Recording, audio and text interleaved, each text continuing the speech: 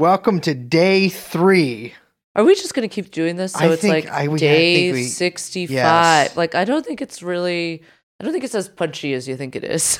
You got a better idea? Yeah. This. Could you please give us your name? Wayne Maxwell. Could you please? Wayne Maxwell. Could you please give us your name? Wayne Maxwell. Wayne Maxwell. Well, speaking of punchy, a word that I think we've used every episode since we... it feels like we've been doing this for longer than 3 days, but through the past 3 days, we are feeling once again even punchier. Yeah, I'm now sick. Yeah, Liz is sick, and boy, Sick of looking at you.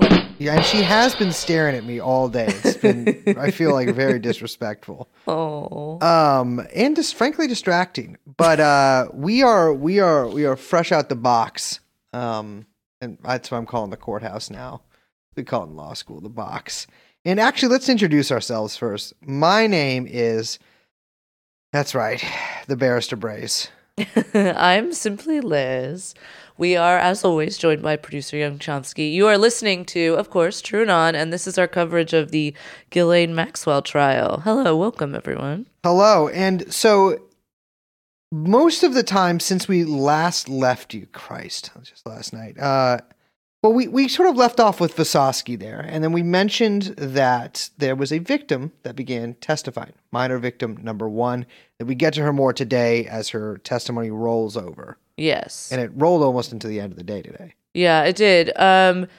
We should say that we mentioned this last episode, but in case you're just tuning in or you were tuning out last episode, that she is wishing to not be identified. So she's going under a pseudonym, Jane, which I guess is short for Jane Doe. Kind of, but also, no, I don't think so, because I feel like that'd be uniform for all the ones going through pseudonyms. I know, it's odd, because they're always like, the other ones have pseudonyms, but it's like Kate. I know. Like, that's not usually a pseudonym. Yeah, Kate and Carol. Or Carolyn. Yeah. Yeah. So, minor victim 1, a.k.a. Jane, I think we'll just call her Jane from here on out, although I guarantee I'll forget that I said that in 2 seconds and just refer to don't use her real name. Yeah, I won't. She seems to me, both in her placement in sort of the list of victims, which I'm not saying that corresponds to whose case is strongest, but both being minor victim 1 there, she's also the earliest, but also having been the example that the prosecutors opened their opening statement with. So they sort of counterpose much. A lot of hay was made around Bobby's. Sure, we talked about it exactly at length. Opening her statement with the sort of talk about Eve and all of that. The prosecutors open theirs talking about Jane. Yeah, they use her story as kind of a framing device. So they say, imagine that you're a 14-year-old girl at a summer camp, and you're approached by, not young, but say mid-young, younger old. Yeah, yes.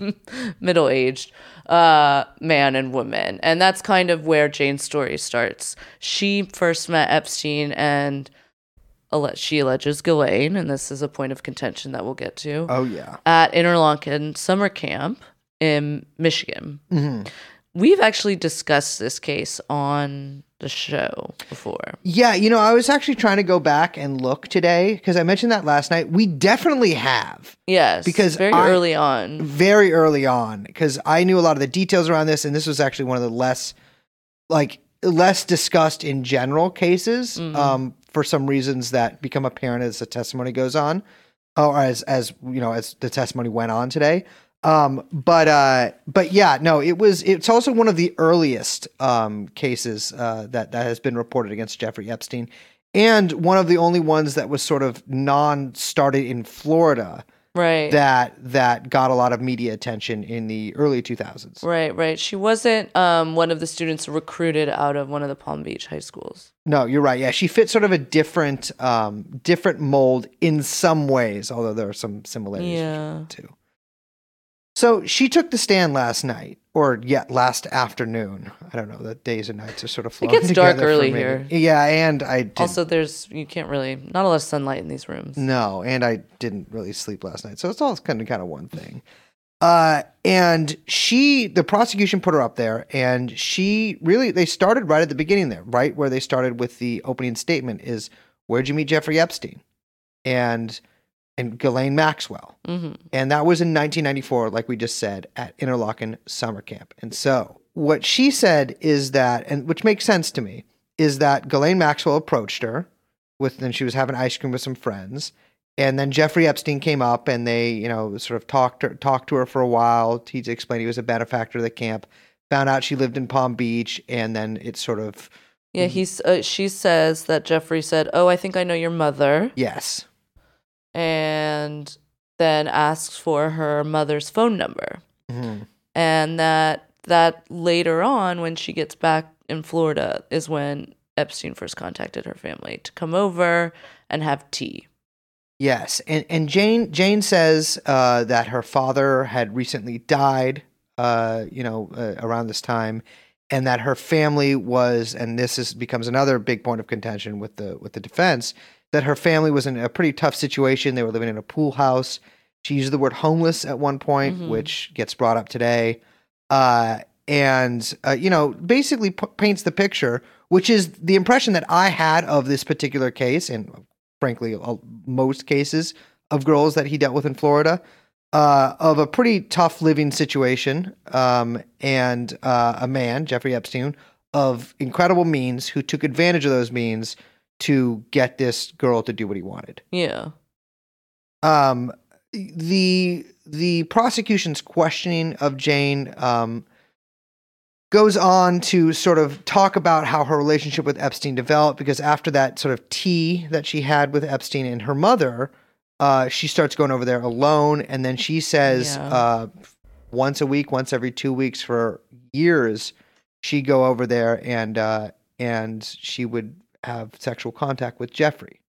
Yeah, she says that it started that she would start to get picked up by Jeffrey's driver once every 2 weeks, and that went on from when she was 14, 15, 16. Yes.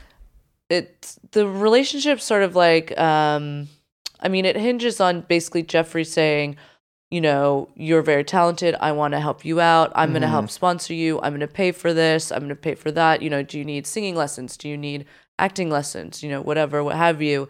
And kind of, the kind of grooming of that kind of stemming from that sort of relationship. Yeah. And especially, obviously, pertaining to this case here, Ghislaine's role in that.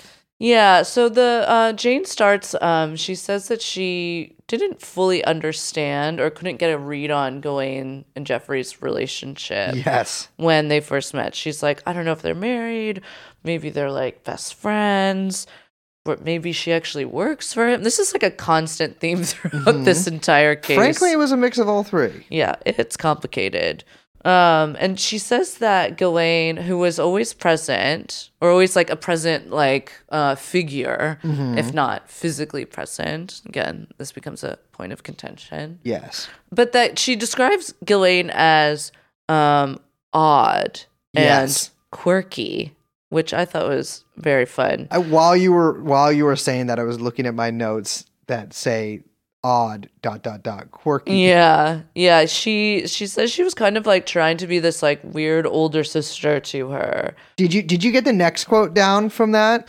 I did. Yeah. At one point, she's saying, okay, Ghislaine is likes to be like this older sister, and she would, kind of try to talk to me like, oh, we go to the mall. Oh, we go to the movies. Oh, we're going to talk about boys and all of this stuff. And she said, she would ask her about, do you have any boyfriends?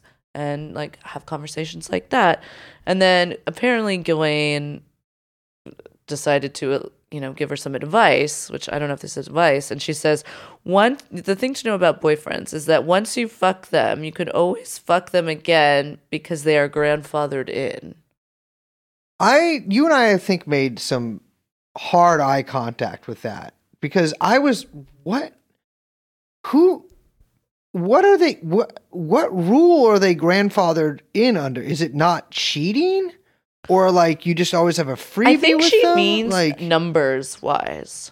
I think she means it doesn't count as a number as a on notch? the list. Well, yeah, of course. But once you fuck anyone, they don't count it again as a number. Well, it doesn't. Men don't have these sorts of like lists in the same way that women have them held against them. Yeah. So I think that's kind of what she meant. Gotcha. I was thinking that it's like you can always Like go back. Yeah, But like that's not there's really always what- a little more rocky road in the jar. Ew. Yeah, I don't know.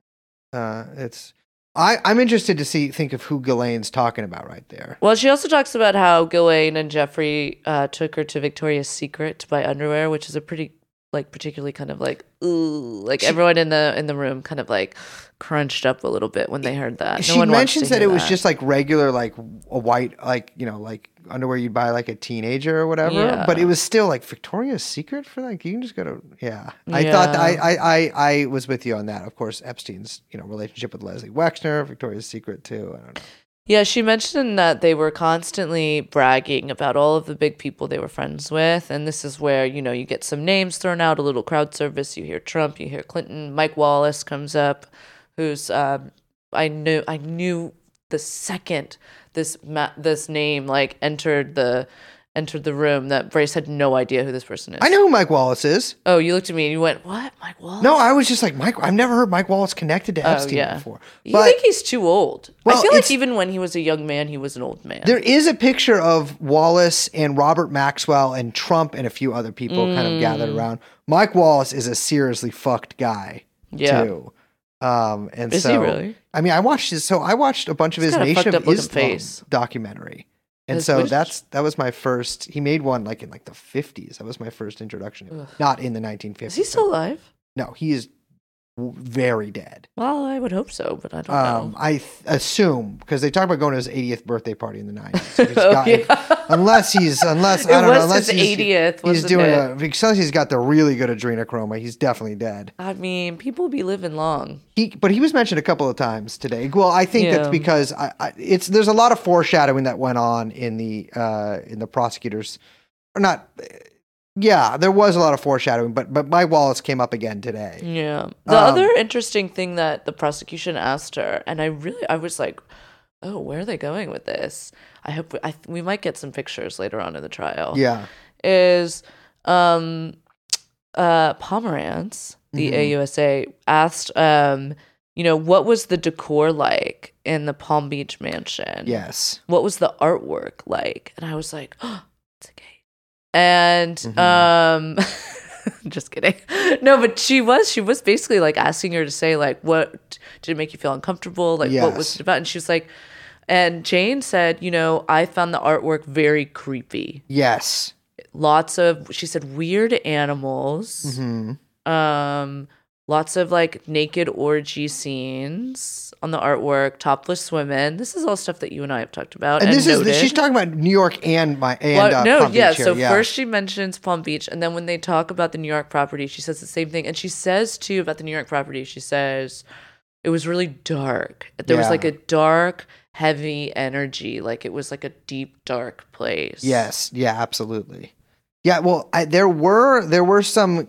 So Ghislaine's team, I think we might have talked about this in an earlier episode, or I might have just read this and we didn't talk about it. But Ghislaine's team has been fighting pretty hard to get any evidence collected from that initial police raid on Epstein's Palm Beach house dismissed because they have a lot of those kind of images, and that's also, I believe, where the Twin Torpedoes sex toy is mentioned as well, or that's where that comes from. That was collected from as well. Because another thing too is that, as we've talked about, Epstein's massage room in his Palm Beach house, multiple testimony from multiple employees and victims saying that there was basically an armoire full of sex toys there, and that sex toys do play a role in the abuse that was mentioned. Yes. She describes, so again, this case is, and I'm not to sound like the fucking judge or whatever, like this case is about Ghislaine, not about Epstein. Yes. And so Ghislaine's team is sort of ready to sometimes throw Epstein out there to the wolves. And then, but into service Ghislaine not being a part of that. And so a lot of this specific, I mean, all of these specific charges relate to Ghislaine's role in facilitating Epstein's sexual abuse. Right. And that was a big part of what was mentioned yesterday during Jane's testimony, is that, well, where was Ghislaine when this was all happening? And she said that I think the second time she went over to the house, like after the tea party thing, either the second time or very early on, Ghislaine was out by the pool with a bunch of other women, all either topless or nude. Yes. And that Ghislaine, like, she really painted actually a very convincing picture of Ghislaine, and this word came up a lot too. And, in most instances, I would be like, oh, I'm going to roll my head at any use of eyes at use of the word. But in this, it made a lot of sense. Ghislaine normalized sex around this 14-year-old girl. Right. And so she described how Epstein would touch her, which don't really need to get into here, but obviously, people are familiar with his crimes. And that Ghislaine would like be there and basically act normal, right? And I think that's pretty important, because to be a young girl with a woman in the room, like an older woman, older sister type of person, who's like acting like what's happening to you is like no big deal. That literally, I mean, that would normalize it. Yeah, I mean, I think it was at this point in the testimony that, like, whatever, we make a lot of jokes in this show and we make light of a lot of things, but we also know when to not make light of a lot of things. Yeah. And this is one of those times. Like, this was really difficult to watch and listen to, and it's not meant to be easy to listen to. And what this woman, Jane, what was she saying? And, she's like a grown woman at this point. She was 14 years old in 1994. She's a grown woman now. And she was crying. It was very difficult for her. And she was still, you could tell, like, I mean, it felt like she was still very deeply embarrassed. And this is a word that she used. Often, yeah. Yeah, to kind of, admit or even just, like, be honest about, what happened to her. And I think that is, like, a very understandable and, like, easy to relate to reaction, but it was very difficult to watch. And I do want to say, like, what she said was that she had been spending time at Epstein's house. Ghislaine was there as well at the house, and the first time that the sexual contact started, that he and her were talking about her dreams and, like, what she wanted to achieve. She wanted to be a singer. She's 14 years old. She's had dreams of being an actress, of being on Broadway, of being a singer, of being famous, of being, a famous actress. And, he basically said to her, I know everyone. You just have to be ready for it. You just have to be ready for it. I can show you everything. And then he grabbed her. This is, again, her testimony, said, follow me, took her to a pool house, sat her on the couch, and then pulled his pants down and masturbated onto her. Yeah. This is when she's 14 years old. And she said she was frozen. She didn't know what to do. Then he left. And at that point, it just kind of kept happening. That opened the door, and then it kept happening. And then at a certain point, Ghislaine, like you say, was more and more present in these encounters, normalizing it, making it feel like what she was experiencing with Jeffrey was nothing weird, nothing to be ashamed or embarrassed about, nothing untoward or nothing out of the ordinary. Yeah. Look, here's a woman who was taking you to the movies, who was taking you to the mall. She was being your girlfriend, being your sister, asking you about boyfriends, talking to you about whatever. She doesn't think anything's weird with it. In fact, she thinks it's fine. In fact, here, let me help you out. Yeah. Let me help you get undressed. Let me show you what he likes. Yeah. That was another thing too, is that Jane talked about how Ghislaine would sort of literally model this for her and, like, show her what Jeffrey liked. And, she just described it in detail. And this was, like you're saying, like, this went on for a little while, and it was difficult to watch. I mean, not, obviously what she's saying is horrific, but she was so uncomfortable, and she was crying, yes, but like you could tell that like she really did feel, I don't think I'm out of place saying this, but she felt ashamed talking about it, like really deeply ashamed, which really tracks a lot of other things that she said yesterday and today as well. She described Jeffrey basically putting her in group sex situations with, what she called orgies, in situations with just Jeffrey and Maxwell, just Jeffrey. And that's the thing is Ghislaine wasn't there every time, but Ghislaine was part of the machinery that kept this going.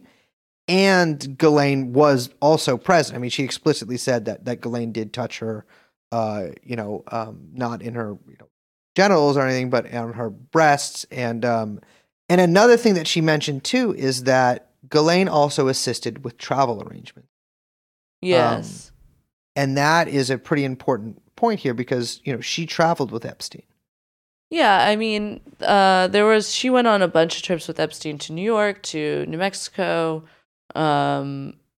quite often, it seems. Yeah. And that becomes quite a big part of this story as well, because you're dealing with obviously moving someone from one state to another, which is, a whole nother set of charges. So, that becomes a key part of the story as well. Yeah, and that was mentioned when Visosky was on the stand, I guess maybe earlier yesterday, or maybe I guess it would be earlier yesterday, when he was sort of acting like he didn't know which person, because as we mentioned in yesterday's episode, Epstein also had an assistant with the same name as this girl. And on the flight log, sometimes it would just be this first name. And so the pilot was like, well, I thought it was her, but I actually didn't see her back there. So it could be this assistant too. I obviously we both voiced skepticism at that yesterday, but I was like, what the fuck? This is ridiculous. And I quadruple checked today. There's no way it could be the same person, especially with the years that they listed, which was 96, 97, 98. I think one last thing before we move on to the cross-examination was that her relationship with her mother was brought up.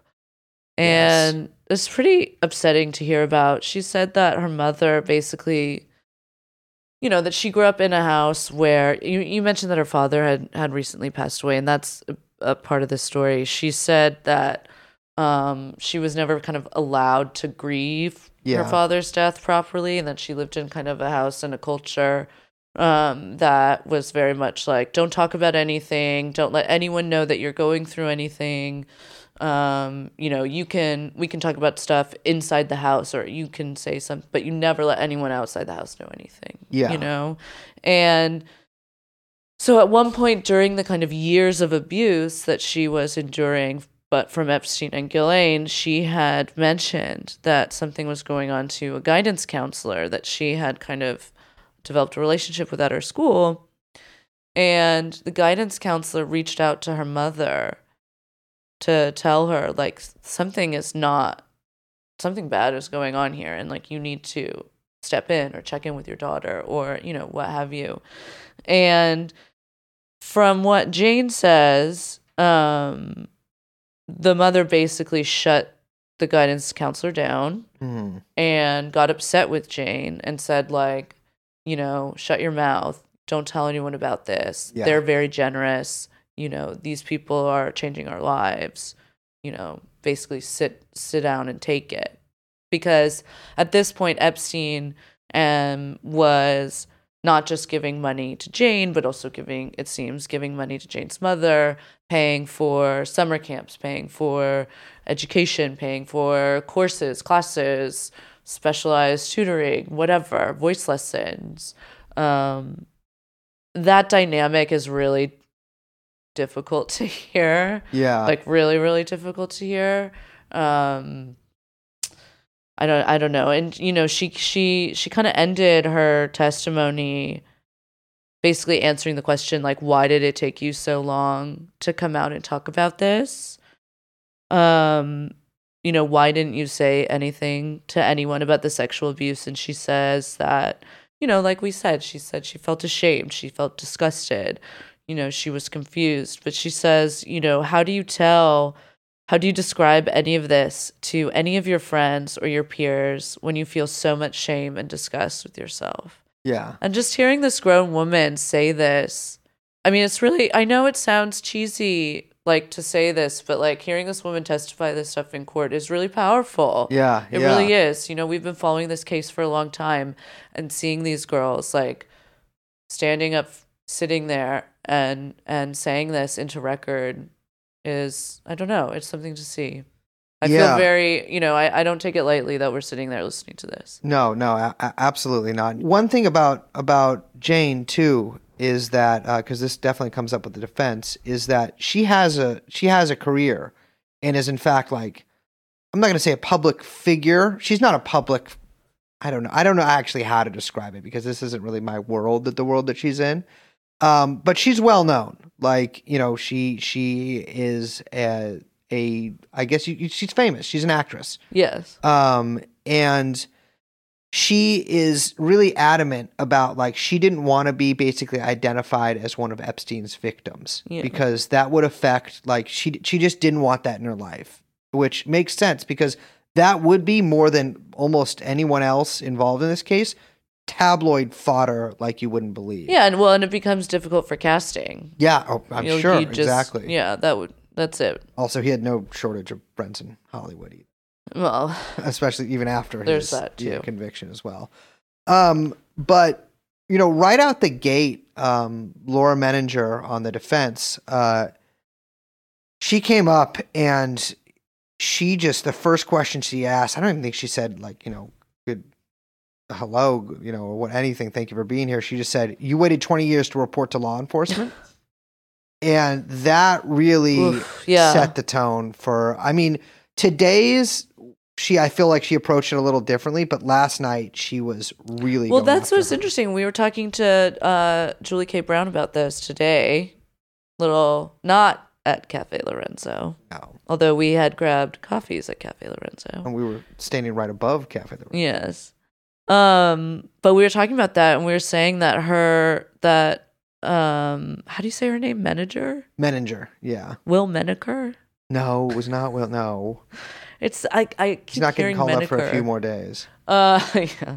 No, Menninger, one of the defense attorneys, that she, like you said last night, she was so, like, boom, attacking. She is like, okay, also description time. Ice blonde. Like, cartoon. Okay, so Bobby is cartoon defense attorney of a different kind, where she is the, like, bombastic. She kind of looks like a Far Side comic. You know what I'm talking about? Definitely looks like a Far Side. That's a really apt description. But Menninger is like a typical defense attorney, but from, like, The Good Wife or Law and Order. You're gonna have to get, okay, that's a little. Or like Ally McBeal, but not a comedy episode one. 1 out of 3 ain't bad. So, like, ice blonde, little skirt suit, like, very thin. Mm-hmm. Like, she would never call herself a girl boss because she's too old. She's, like, became professional before that was a thing. Yeah. But she was, like, probably top of her class at Stanford Law or whatever. When her first search on Magellan search engine was power suit. Yes. No, she's like, she is a boss bitch. But so she got up there and she was like, why did it take you so long? Like you said, ba-da-da, like trying to poke holes. But it was, like, really aggressive in a way that just was like, lady, you're laying it on too thick. Yeah. And clearly someone told her that, because this morning, man, she was so much softer. It was almost surprising. Well, I feel like she was kind of she was also, I think part of the softer tone is that she wanted us to think that, I don't know, it felt I mean, it was condescending, but what I'm searching for is to describe, like, she was basically kind of being like, well, you seem to have forgotten this, or did your memory change? That sort of tone. I actually wrote in my notes yesterday, she is no Bobby. But I do think it was actually, I think this was probably on purpose. So, I mean, she went into her last night, but the testimony only lasted for, I think, less than an hour before court adjourned. And which, by the way, no gavel. Yeah. Do they only do that? Like, No, they do it. I don't think I've seen one smack of a gavel. The thing is, they break for lunch and they do like afternoon breaks, and I don't think they gavel then. No, but they Maybe don't even do. gavel. I guess they haven't had to call it court to order, but they Okay. will. But this morning when we got there, because we sit in the we're sitting there for a while before the trial actually starts. And defense is actually, we get there and we can hear her arguing, the defense sort of not arguing, but having this kind of back and forth, the judge and the prosecution over the definition of homelessness. Oh, yeah. And that becomes basically a vital part of, not a vital, but a important piece of the tapestry they were trying to weave today. Yeah, so basically the defense, the classic defense strategy is now, okay, you gave this testimony, every single thing that you just testified to, I'm going to like bit by bit try to see what I can break apart, break open, say, oh, that's a lie. Oh, you changed your story. Oh, is that really what you know what I mean? And for her, Jane had described herself as homeless after the death of her father and her family's ensuing bankruptcy. She said they lost their home and that she was homeless. So they were arguing over whether or not the fact that she lived in a pool house constituted her being homeless, which, fair enough. But what they were trying to do was basically then use it as a way to say the witness should be impeached. Yes. So they were essentially trying to, I mean, here's the thing. All Ghislaine's team needs to do is to make it so that it's not beyond a reasonable doubt that Ghislaine's guilty, right? That there is reasonable doubt. I don't know why I just said that in that insanely roundabout way. Okay, yes. But that they need to be like, well, maybe she is innocent. That's all they need to convince the juries to say. Yeah. I don't think that necessarily, I don't know. I felt different things about this testimony through different parts of today. But I kind of hearken back to what the fuck am I saying? You know what? No, I'm hearkening back to the defense's opening statement where they talk about, they kind of lay out their roadmap, which is they're going to accuse these girls of essentially testifying because of memory, as in memory issues, manipulation, although that was pretty much absent. No, it wasn't. It wasn't. And money, which is really tied in with manipulation there. Yeah. And so they go hard on her memory because we can't. So all of the evidence here, like we said yesterday, is under seal, meaning that only the jury, the defense and prosecution, witness, and the judge get to see it. Yes. Because it has identifying information.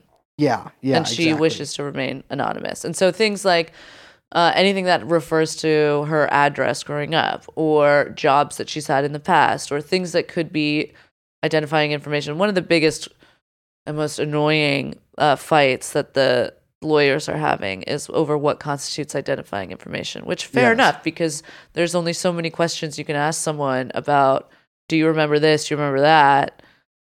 That doesn't involve any kind of information that could possibly be identifying. Yes. And today was obviously with day 3 of the trial, much smaller contingent of journalists and actually attending today. But we did have Bradley Edwards there, who's Virginia Jeffries' lawyer and lawyer for a bunch of the girls in Florida. Him and I can't remember the woman's name, but Brittany, I think the woman he wrote the book with, who's like his legal assistant, and then a couple other people. And Marlon, a friend of the pod and former guest, Marlon Ettinger, was sitting by them, which was a sort of funny sight because they were all in suits and power suits, and he was wearing a flannel. But I guess Bradley Edwards was getting like pissed off during the defense questioning of Jane. And I gotta say, like they were being, like we said, not as mean as last night, but they were being tough with her. Yeah, so they basically brought up 3 instances of Jane talking to the government. They always refer to it as the government, which I really liked. But then I realized you can call the FBI and the U.S. Attorney. I mean, it's all the same thing. You just Yeah, call it exactly. government. I think and in total there were 5 interviews, but there was 3 main ones that they referenced. Yeah, December 2019, February 2020, and November 2021. Although they also refer to interviews as recent as 2 months ago. Yeah, and in September, or I don't know, did you say whenever you said in September and December 2019 too? So she says in her interview with the government in December 2019, this is what the defense attorneys are reading back to her, kind of. It's a little more complicated than that, but they're basically imparting this is the information that the government has from the interview that you gave in December 2019 to Jane, that she was not sure if Maxwell ever touched her during these encounters. She was not sure if Maxwell ever kissed her, that Maxwell never used vibrators or sex toys on her, that she never gave her a talk about how to massage Epstein, that Ghislaine never saw her give Epstein oral sex or hand jobs or like masturbate, and that she never saw her have sex with Epstein, and that she has no memory of Ghislaine being present when she claimed Epstein engaged in sexual contact with her. Now this when hearing this, we were both kind of like, whoa. Yeah, because yeah, exactly, because they ended on, and I was sort of so like taken aback by this, although I later reconsidered that, but it says you weren't sure that you plus Jeff plus Ghislaine were alone in the room together, which meaning massage room, and I think the subtext there. And that was from a separate interview. Yeah. A later interview in 2020. Exactly.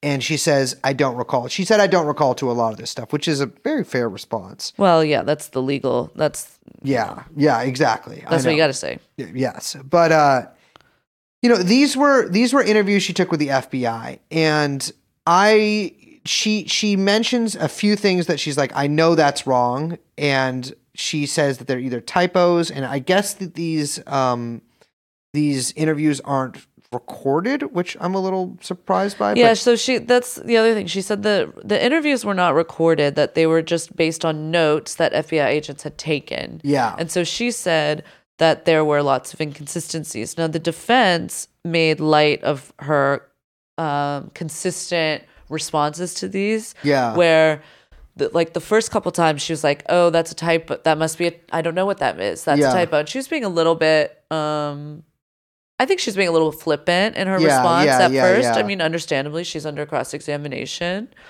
And as she went on, then the defense would say, oh, is it another typo? Kind of like digging at her a little bit. And then she'd be like, yes, it was.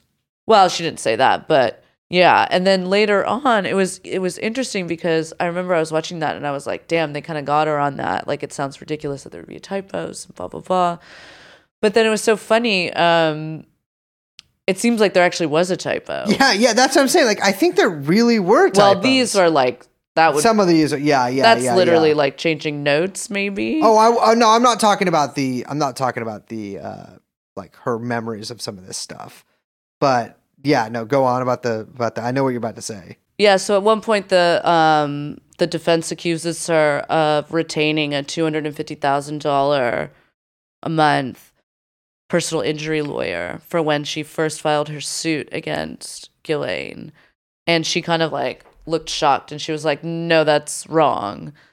And the defense says, well, I have it right here in the notes. And she reads back from these FBI notes, $250,000. And she's like, no, that's wrong. One, because I don't have $250,000 to spend a month on a lawyer. And two, because it was $25,000. Yeah. Which so is that literally was a typo. Yeah, it was 1-0 off. I gotta say, they went through. I mean, so they basically, I could tell where this was going from really before the court actually like started today when they're talking about the homelessness thing, is that they were trying to make it seem that like, oh, well, you weren't actually so poor. You lived in a gated community near a country club, and it went on from there. They essentially just like, I mean, what they're doing is they're trying to make her seem like she is, has a corrupted memory, I don't think they're trying to be like, I mean, that's a little too extreme and I think wouldn't necessarily play with juries. They're not trying to say like, you're fucking lying, but like, you maybe constructed this story for yourself that isn't exactly like coherent or like doesn't really have to do with reality. Or you change your story so many times because Exactly. you're not remembering things. One time you remembered it this way, then you remembered it that way. You know, I think they kind of vacillate between, maybe you're remembering it wrong because so much time has passed and you've kind of made things up, or also now that Epstein's dead, you need a placeholder for Epstein, who has now become Ghislaine. Yeah, exactly. That was a big part of it too. Is that like, well, it looks like you mentioned Epstein a bunch, but it's like, well, Ghislaine's not on trial for what Epstein did. Ghislaine's on trial for facilitating what Epstein did and partaking in it too. Well, only somewhat partaking in it, but like she's really like the charges are about like trafficking a minor. You know what I mean? And like transporting a minor and this sort of stuff. And so a lot of that doesn't even really like necessarily, I don't know. Like the thing is too about memory, and this is why there's going to be, I'm calling it now, long fight between both trying to get different experts disqualified, but also between the experts themselves about memory. The thing about memory is, I mean, everybody listening to this probably can think of some time in their own life when something like, not like this has happened, but maybe when you've kind of like, you tell a story a couple different times, or you don't feel like, you're telling it to some people because she was really reluctant. Like I want to repeat, she's really reluctant to get involved in any of this. Yeah. And, for very, numerous reasons, all very good. And so you can tell, like, she was probably pretty hesitant talking to the FBI during some of this. And frankly, too, it's like, this happened a long time ago. This happened in the early 1990s, like she's no doubt, these were pretty traumatic things that have happened to her.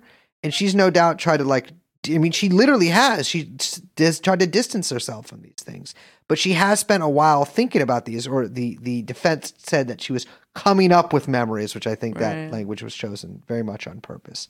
But it's memory can be this sort of fluid thing like that. And I have no doubt that she is telling the truth about this. I mean, she is accusing Ghislaine not only of nothing that is not totally congruent with what we have heard from numerous people Absolutely. Ghislaine did, but is also like, I mean, she wanted to exaggerate about Ghislaine's behavior and make her seem like she did, way more heinous things than she did. She could, and she's definitely not doing that. Yeah, totally.